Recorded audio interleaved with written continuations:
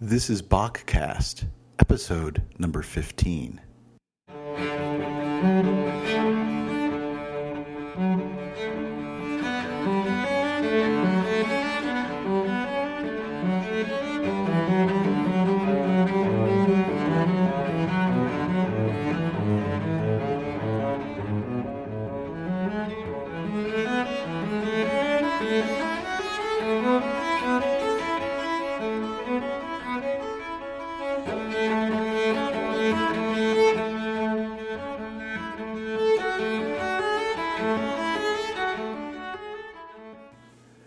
I find that Bach's sixth cello suite, BWV 1012, is typically the most challenging of the suites for a cellist to really play well. And there are a number of challenges that Bach throws a cellist's way in this suite. And one of the most central ones, I guess you could point to, is the range. That performance you just heard was the performance put out that really set the stage for his establishment on the scene of being a true professional virtuoso cellist. That was Yo-Yo Ma, and that was his release that he did on the CBS Masterworks label in 1984. If you know the album, it's the one that's red in color. And if I'm correct, he was in his early 20s and just gives it 120%, playing his guts out. And Ma, over the years, has become a little more sensitive to the history behind the work. He has internalized the work, and in the late 90s, he decided to re-record the Bach suites. And he also, at the same time, produced a film series that I happened to run across, and I later purchased and really enjoyed. Today, you can find some of these videos that have been ripped and put onto YouTube. And each one takes a different Bach cello suite and basically examines it through the lens of a different art form. And he's really trying to get the heart of what these pieces are about. He also studied somewhat with a Baroque cellist by the name of Jaap Terlinden, who has been a leading member of the Amsterdam Baroque Orchestra. He's also performed with Musica Antiqua Köln. He's performed with the English Concert. He's a big name in the Baroque cello world, and he too has released two versions of this work. And before we dive into the actual music, I'd like to compare this kind of young, brash, I've got something to prove, Yo-Yo Ma from 84 with perhaps a more conservative approach played by Jaap Terlinden. And one of the things that Terlinden does in his recording is he adopts obviously he's playing a Baroque instrument, one that's got the gut strings, it's got a shorter neck, so you can't play notes quite as high in terms of the range. He's using a Baroque bow, and he's, in this case, using a special 5-stringed instrument. There's been some evidence left behind in the manuscript, in some copies, that indicate that this particular piece is written for an instrument different from what we today accept as the standard 4-string cello. And one of the such instruments that kind of works for this and has been adopted is the piccolo cello, the little cello, and that instrument has a 5-string setup, and it basically just extends the range of the instrument up another fifth. The strings of a cello, of a viola, of a violin are all tuned a fifth apart. And if you've picked up a violin before, you know that the lowest note is a G, the highest is an A. and tuning in fifths makes it kind of easy to hear, to get things in tune. It's relatively easy to hear a perfect fifth. And the viola starts basically one note lower. It's C, G, D, and A. And unlike the violin, it leaves off the E. So if you were to have something, maybe a piccolo viola, if such an instrument were to exist, and I'm sure at some point in history somebody's done this, you would basically have the same type of thing as you have in this cello, a 5-stringed instrument that basically allows you to more easily play the wide range that Bach writes for. Now that's a lot of information to tell you about it, but I want you to listen to more so just the performance style, the tempo, the rhythmic inflections, the style that exists between these two artists, knowing that at some point in the future they're actually going to get their heads together and have some conversations and try to learn from one another.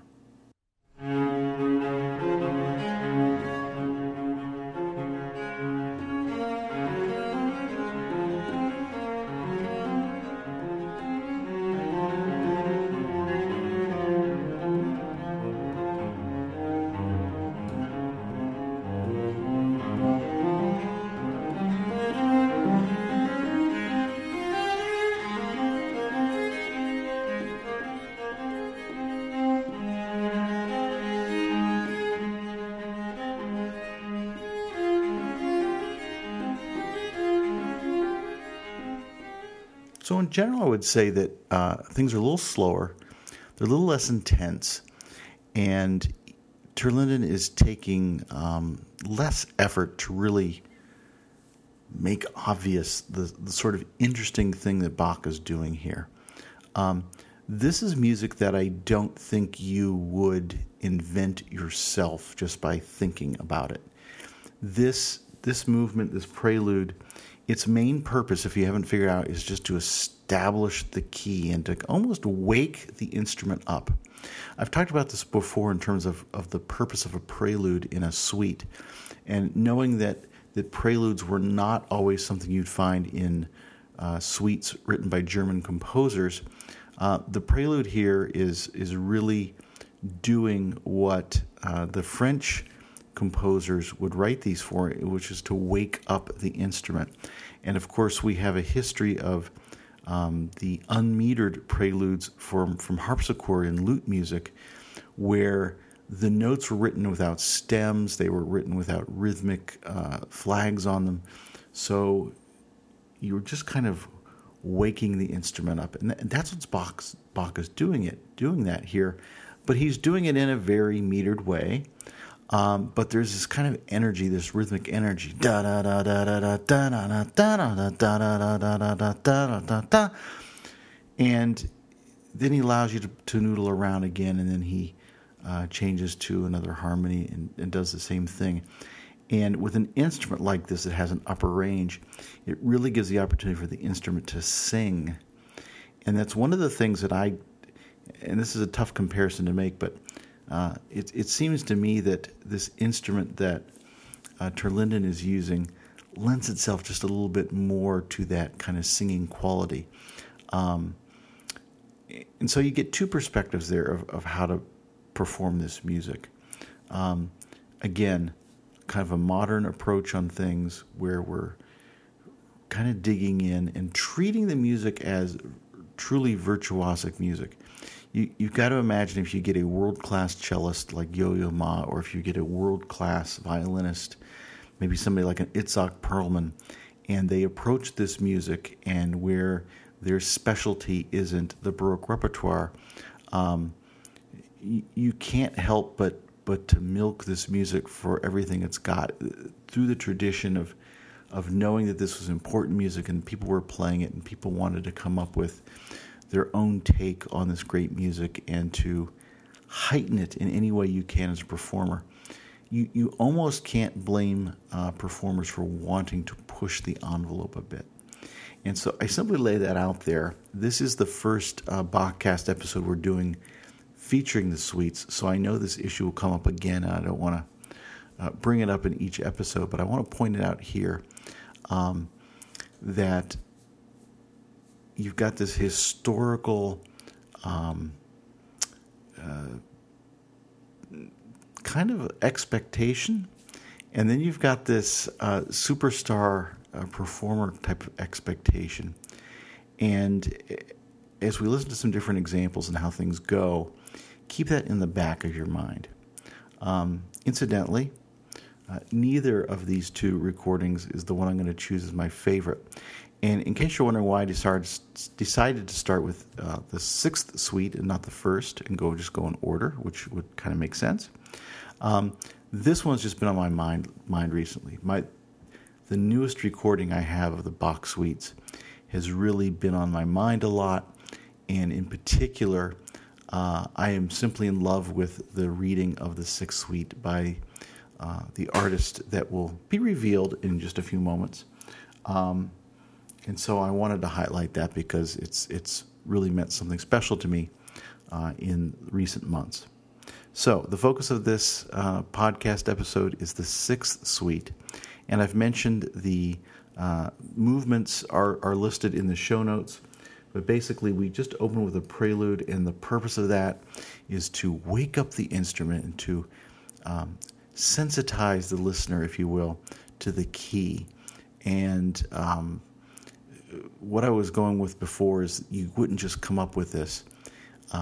The way it's written and the push and the drive that I think Yo-Yo Ma pulls out just a little more clearly for us to hear is that this was music written by somebody who had actually picked up one of these instruments and actually kind of understood what was possible. It likely wouldn't be something that you would just come up with on your own. So whomever this composer was, of course we know it's Johann Sebastian Bach, we know that they were somewhat intimately associated with this instrument, which is always a mystery to me of how does Bach write music like this, and we don't know to what extent he was as a cellist. We know that he played the viola, we know he played the violin. Certainly knowledge of those instruments would transfer very nicely to how to write for the cello, but there's something to be said about how this music simply fits a string instrument. And this one in particular, this opening, that kind of driving rhythm and opening up the chord there, so we get this sense of D major is kind of cool. It's a little different.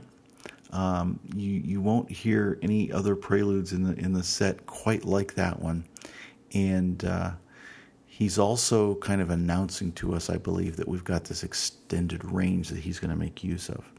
So some things to think about and look out for as we explore the rest of number 6.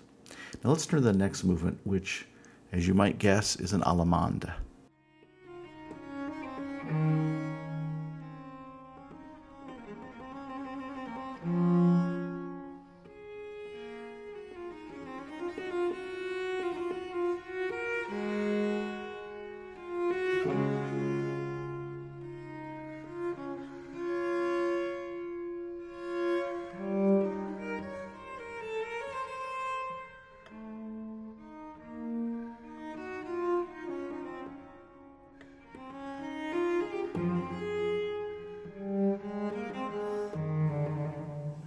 That comes from a recording of Bruno Coxet, who is, I believe, a French cellist who I've had the occasion to hear as part of the Concert of Nations under Jordi Savall, and I've since really appreciated some of his recordings and enjoyed his playing. And in his reading of Bach's cello suites, this allemande almost loses its dance quality, and it's like this heartfelt, sad, but yet hauntingly beautiful melody that if you were to look at the score in this case, even if you don't read music, I would check it out for a couple things.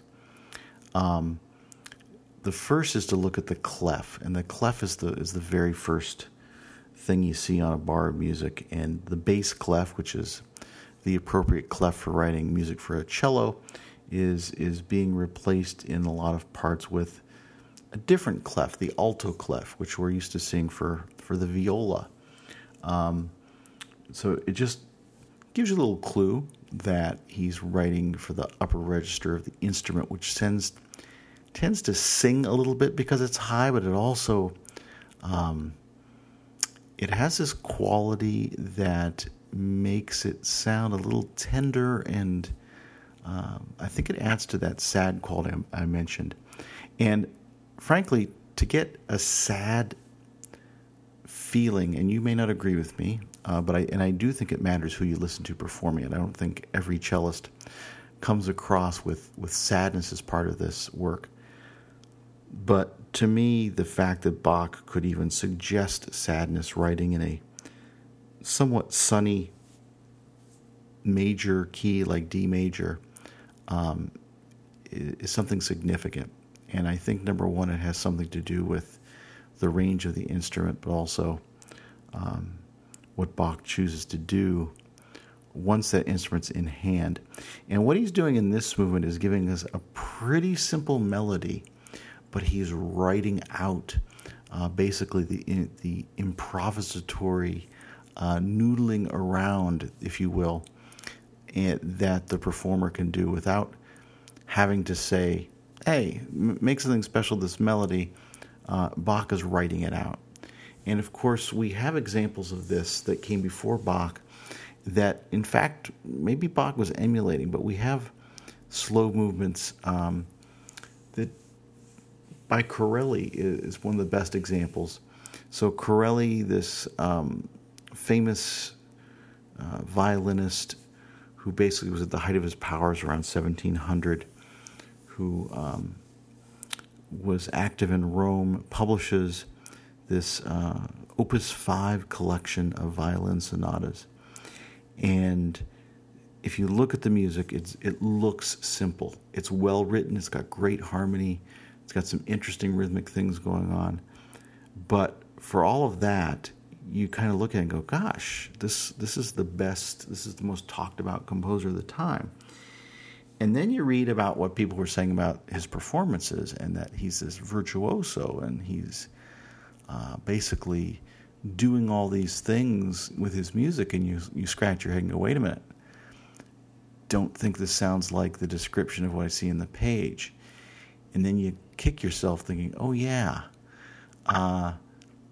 musicians at the time were improvising to what might appear on a printed page or a written out page, whatever the case may be. And so we have several violinists slightly after Corelli's time who go out and publish basically improvised versions of that. And performers today always have the challenge of deciding, do I play the straight Corelli stuff? Do I play the recorded, the improvised, supposedly, versions that other composers wrote out, or am I supposed to do my own? And in this case, I think Bach took it safe. He said, I want this type of improvisatory addition to a simple melody, but I'm going to write it out for you. It's really a beautiful movement, and it's somewhat, I hate to say somewhat unique, because there's no such thing. It's either unique or not, but you really don't encounter music like this in the other suites. And that's another reason to kind of point this out to you, is that it's just kind of interesting. And I think it's a hint of what's to come in the last movement, which is a jig. And I'll let out the secret now. I think the jig is one of the most sad yet human movements that Bach has written. And what makes it so interesting is that it's written as a jig, something that's supposed to be dancing and celebrating, and you tapping your foot, and it's in a major key, and yet to me it comes across so tragic and sad. And if what I'm detecting in a performance or two today is true, and that is Bach's intention to inject some sadness into this, of course, then we have to go back and, of course, do some research. Why might why might Bach have been so sad? Is there a meaning behind the piece that isn't evidently, it's not evidently evident to us just by looking at the score, just by hearing something? And of course, then we get into the realm of being a music historian or musicologist and trying to dig stuff up. And because Bach is such an interesting composer, one of the, of course, most well-regarded composers of classical repertoire in our history in the Western world, there are all kinds of interesting theories out there about Bach's music, including the one which I put in the show notes, that maybe this wasn't written by Bach at all. Maybe it was written by his wife because of the way something was written on a title page. But I'm not going to indulge that rumor because while it was interesting, I don't really give it any authority. I really do think one of the Western world's musical geniuses wrote this music, and that, of course, was Bach himself, not his wife. Nevertheless, let's move on to the courante. The courante, typically courantes are one of the faster movements and can appear in, courantes will appear in 3 beats. And if you look at the score, it doesn't look too strange, I guess. You'll see that Bach is playing with rhythms. He's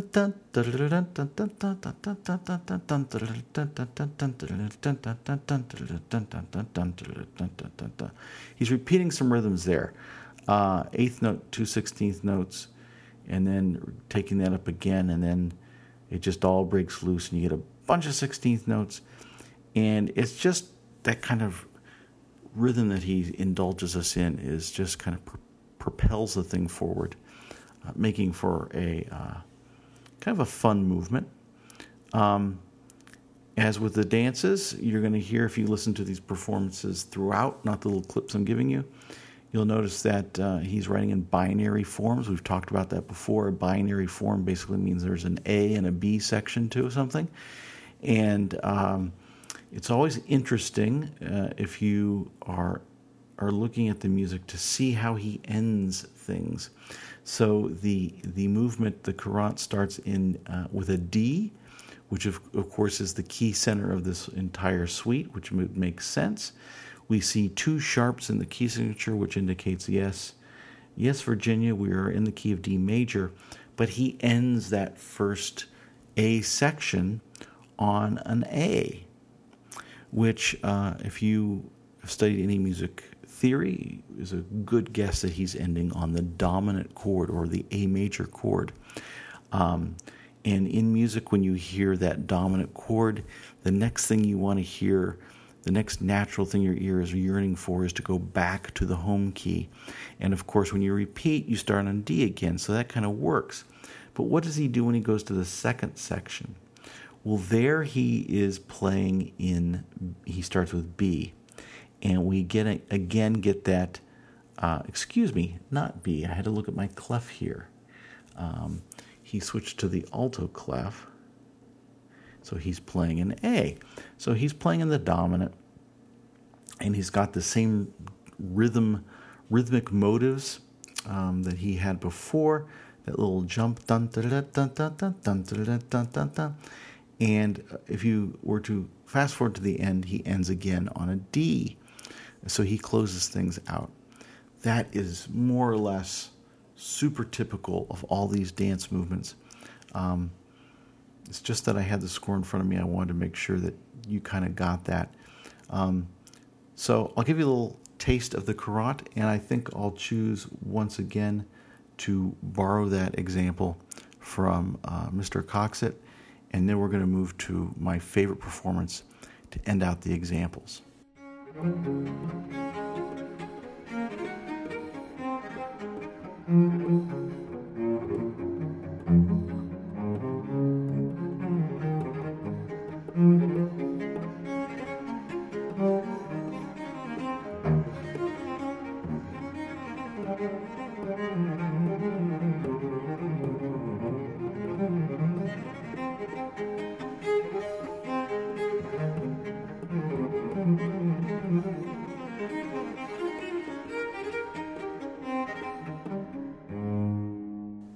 So was I right? It's kind of cool music, right? It's definitely got a virtuosic flair to it, and that performance really kind of trucks along at a good pace. And we kind of have appreciation for the performer, I think, at that point, not only for all the notes that they're playing, but also that range we talked about that Bach is exploring, going to the upper reaches of the instrument, which, again, if you've got the other suites in the back of your head or you've got some favorite movements from those, it gives this thing a whole different character. Now, I opened this episode talking about the difference between maybe a more conservative approach to playing, and I used an example from a performance on original instruments. And I'm sorry if you hear some background noise here. There's a little bug in the room. I'm trying not to inhale it. So we had that Jaap ter Linden on the Baroque cello, and we first heard Yo-Yo Ma on the modern cello, and just that comparison, it might not be enough to make the case of period versus modern, but you definitely heard a little bit a different approach to performance there.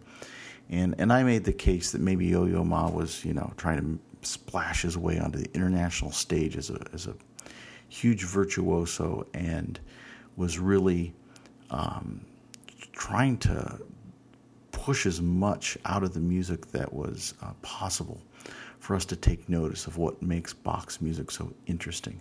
And probably more than even some of his keyboard works, the things he's doing with rhythm, such as in this Courante, really kind of make this music a lot of fun, and I imagine make it fun to play once you've got all the technique down on what you need to do.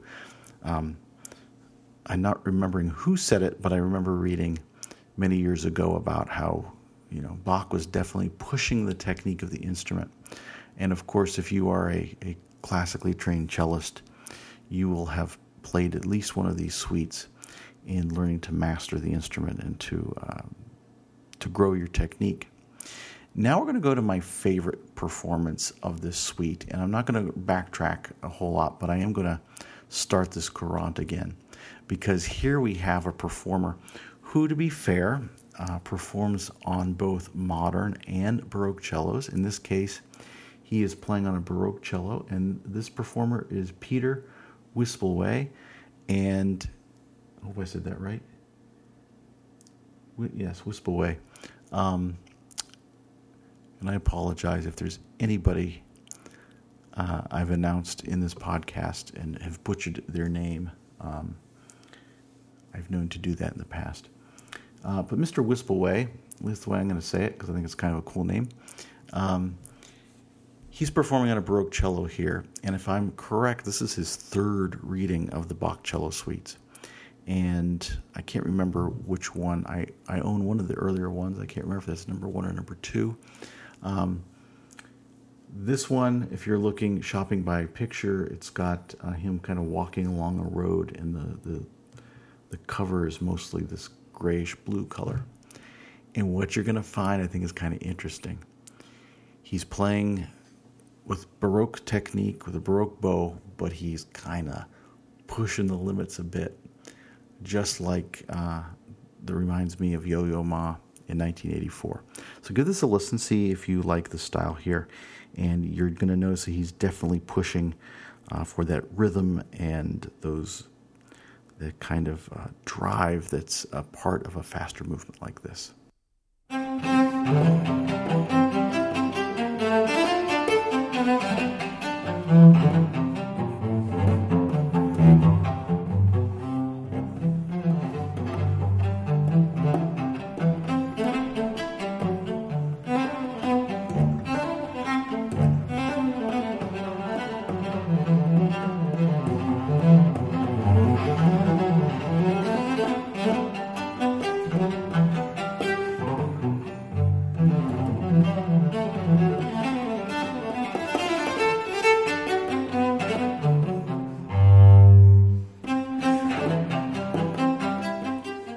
So a couple things to notice. In the performance itself, when he hits those high notes at the top of those runs, they really just sing, and they come out really clear. And I really like that. The other thing to notice, I think, there are some parallels I would pull from this movement and the prelude. We talked in the prelude in terms of Bach trying to establish the key center, and there's a little bit of that going on here, a little bit of that style that he established, which makes us wonder, was it just waking up the instrument, or was it waking up some motives and some ideas that were going to appear later? I'll just put that in your cap to think about as well. The next movement, to finish off the suite, Bach gives us a sarabande. And sarabandes I usually think of as the sad movements. That's oversimplifying things, but there have been some very feeling sarabandes. And then we get a pair of gavottes, another faster dance, if you will. And then we end with a jig. And so let's listen to each of those. And again, we'll be listening here to the most recent of the recordings by Peter Wispelwey, put out in 2012.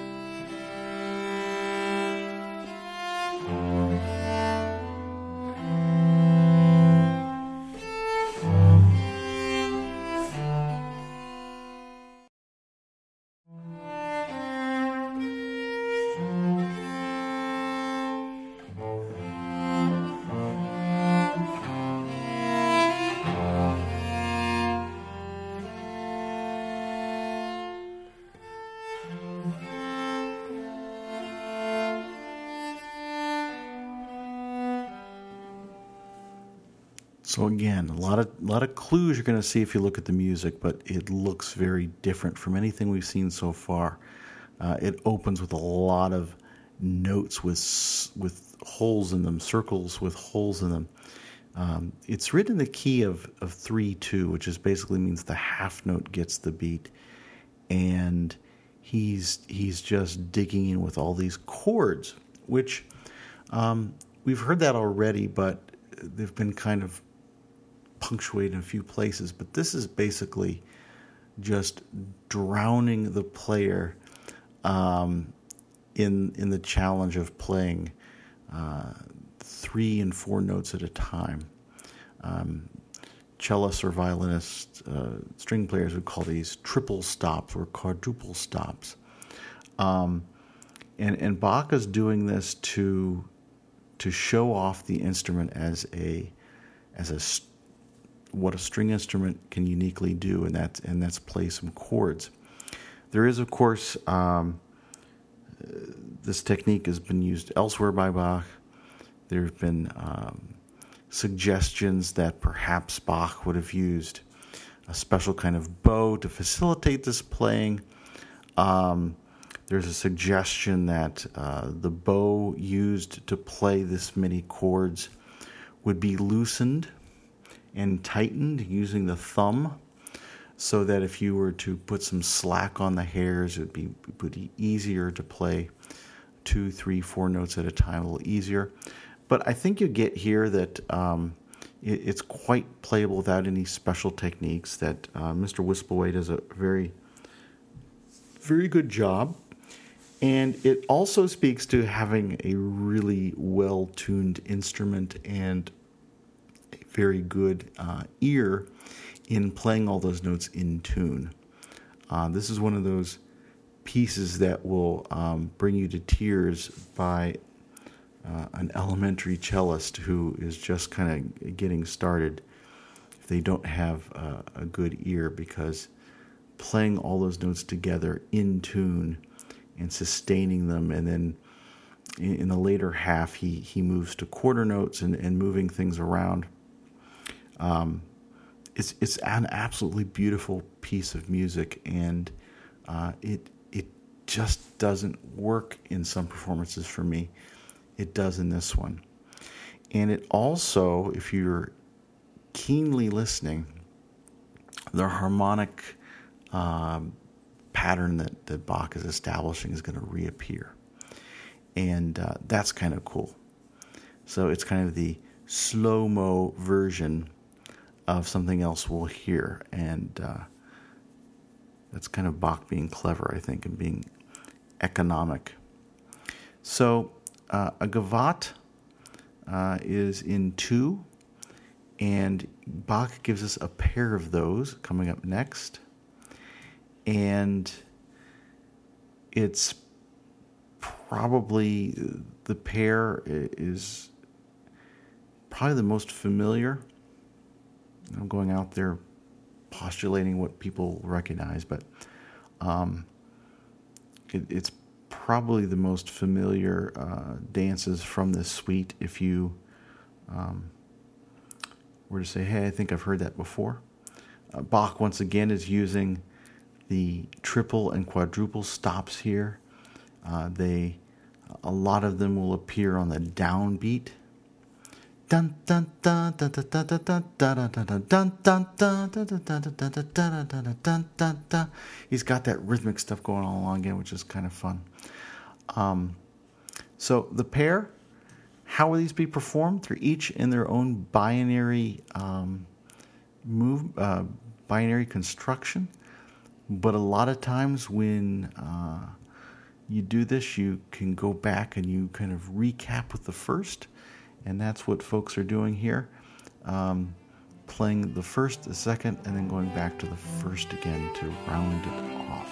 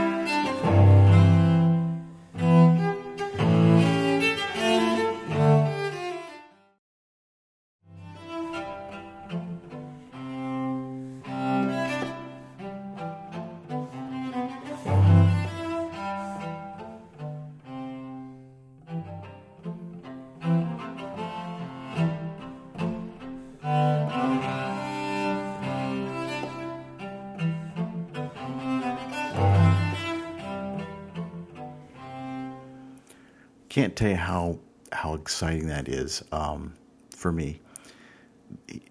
He's playing it so well and so heartfelt in a way that really resonates with me. In the first gavotte, he's holding on to some of those bass notes in the multi-stops, and he's hitting those 2 notes and holding on and really making the chords speak. And it's just a change from what's typically heard. And the only way I could explain it that makes sense to me, he's got a little attitude about the way he's playing. And that attitude reveals itself again in the second gavotte, the one that goes da da da yum bum bum bum ba da da da da da yum bum bum bum bum. Very simple little piece, right?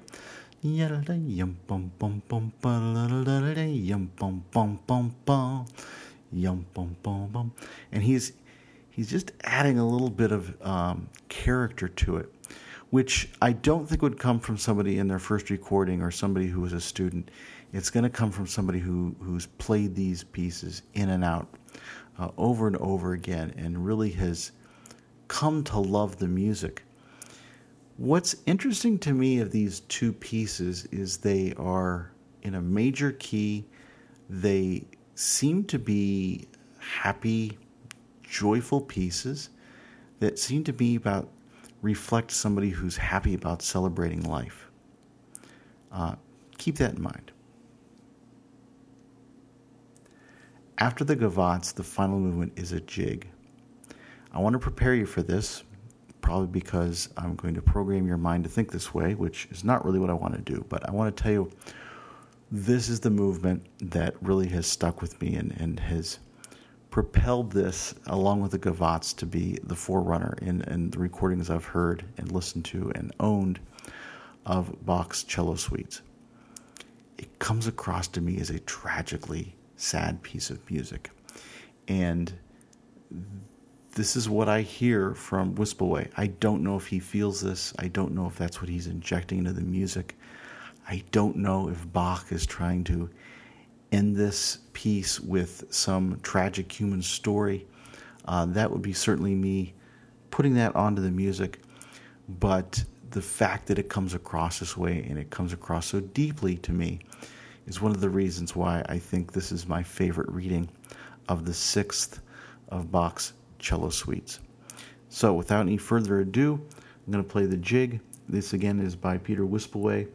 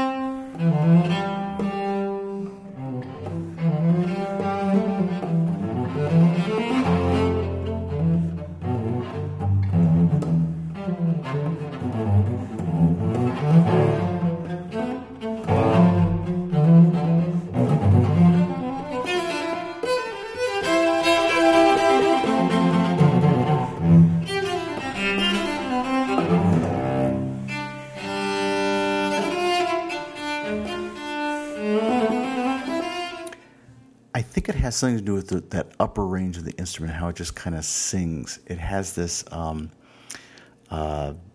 quality about it that makes it sound susceptible to I don't know. It has this human feeling to me that has this tinge of sadness to it. And it doesn't always come across. But what comes across for me in this reading that, aside from the sadness issue, which is maybe something personal to me, I don't know, he does a really good job at a couple of things. When he's hitting those triple stops, those chords, he's really focusing on those. He's really giving them a little bit of extra time, which to me is just kind of fun amongst all those notes, and just having us hang on for that extra little second is kind of a fun thing to do. The second is how he's articulating the notes here. Articulation is not something I normally have brought up in this series. Articulation is basically how you're attacking the notes, how you're articulating, in other words, the notes. And when you've got a lot of notes to play, do you play them all the same, or do you do what Bach has indicated here and play some of them legato, which Italian speak that we like to use in music, but basically means that you kind of speak the first note, and what we see in the score, if you're looking at a score, these lines that go across connecting notes, we call them slurs, and basically you're smoothing out the rest of the notes. And on a cello, what it means is that you're coming away from the string, you're attacking the string with the hairs, and then those rest of those notes are being played in one bow stroke, and your fingers are the thing that are changing the notes, which, if you look carefully at Bach's score, means that there's some challenging little runs and things going on there. And then what's interesting is when he doesn't slur notes, and you all of a sudden have to attack those with a little bit of a bite.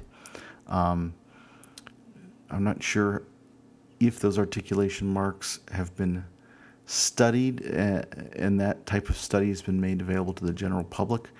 I have no doubt that some music student has perhaps done a dissertation on that topic, but probably more so than some of the other performers out there. I really appreciate that Wispelwey was making a kind of a concerted effort to convey the differences between those slurred notes and those that did not have the slurs. It kind of stuck out to me in terms of the performance. And so it ends. That is the last movement of Bach's Sixth Cello Suite. There are a lot of contenders out there in terms of if you're shopping and trying to find a version of this work, or usually, of course, it's recorded as a collection. You're going to find today, in 2015, you're going to find tons of historically informed performances. You're going to find even more probably on non-historically informed perspectives. And as I mentioned before, you're going to find some from folks who sort of take in both. I think I've written about this before. I'm not sure if I've ever talked about it in a podcast, but when Yo-Yo Ma recorded his second version of the Bach cello suites, they sounded to me, when I listened to them, to be at a different pitch center. And if you are lucky enough to own multiple recordings and you go back and forth between the historically informed, the so-called original instrument versions, and then the modern cello that's tuned to an A at 440, you'll kind of do a double take and say, wait a minute, it sounds higher, or wait a minute, it sounds lower. And when I listened to Yo-Yo Ma's second version, it sounded a little lower. And I took that to mean that he was trying things at a lower pitch. And none of that was mentioned in the liner notes from that release.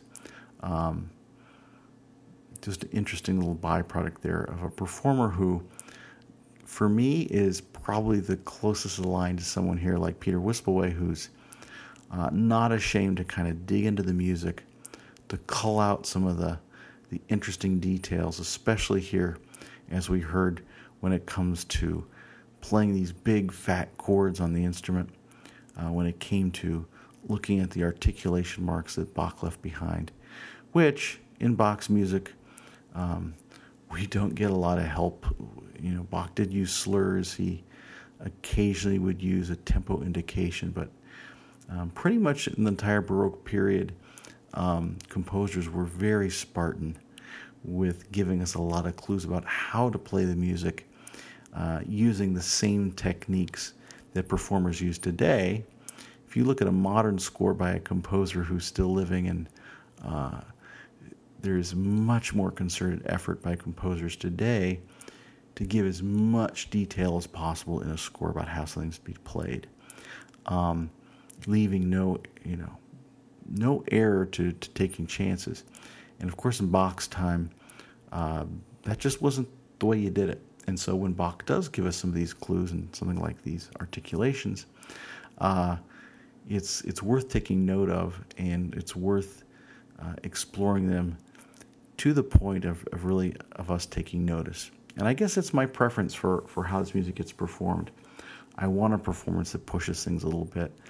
I want someone who feels the rhythmic drive, who understands what's happening harmonically, who feels the music and it comes across. And since I'm selling that to you right now, and I've said that here's this 2012 recording by Peter Wispelwey, it is my favorite recording of the Bach cello suites.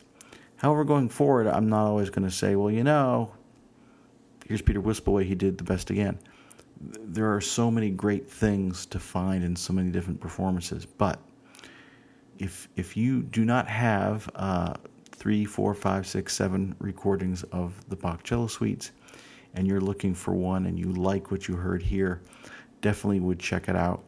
His earlier one was also good that I had on the Channel Classics label, but this by far, he digs a little deeper. He gets almost a more rustic approach, I think. It's like in some cases, and I may not be speaking about the examples you heard here, but it's almost like he doesn't care if he does things a little rough around the edges. He's just going for it and having some fun. And there's something to be said when you finish a recording and you step back and say, gosh, I think the performer must have been having some fun. So I hope you appreciate getting a taste of Bach's 6th cello suite. I hope to have provided you with some different interpretive styles and some different things to explore.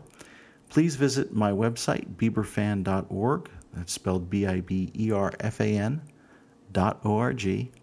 where you'll find show notes for this episode. And in the show notes, I try to summarize, if you will, the basic thing that I want to point out in each piece. And I provide you links to things like how to get some of these recordings. So check it out. And last but not least, thank you for listening.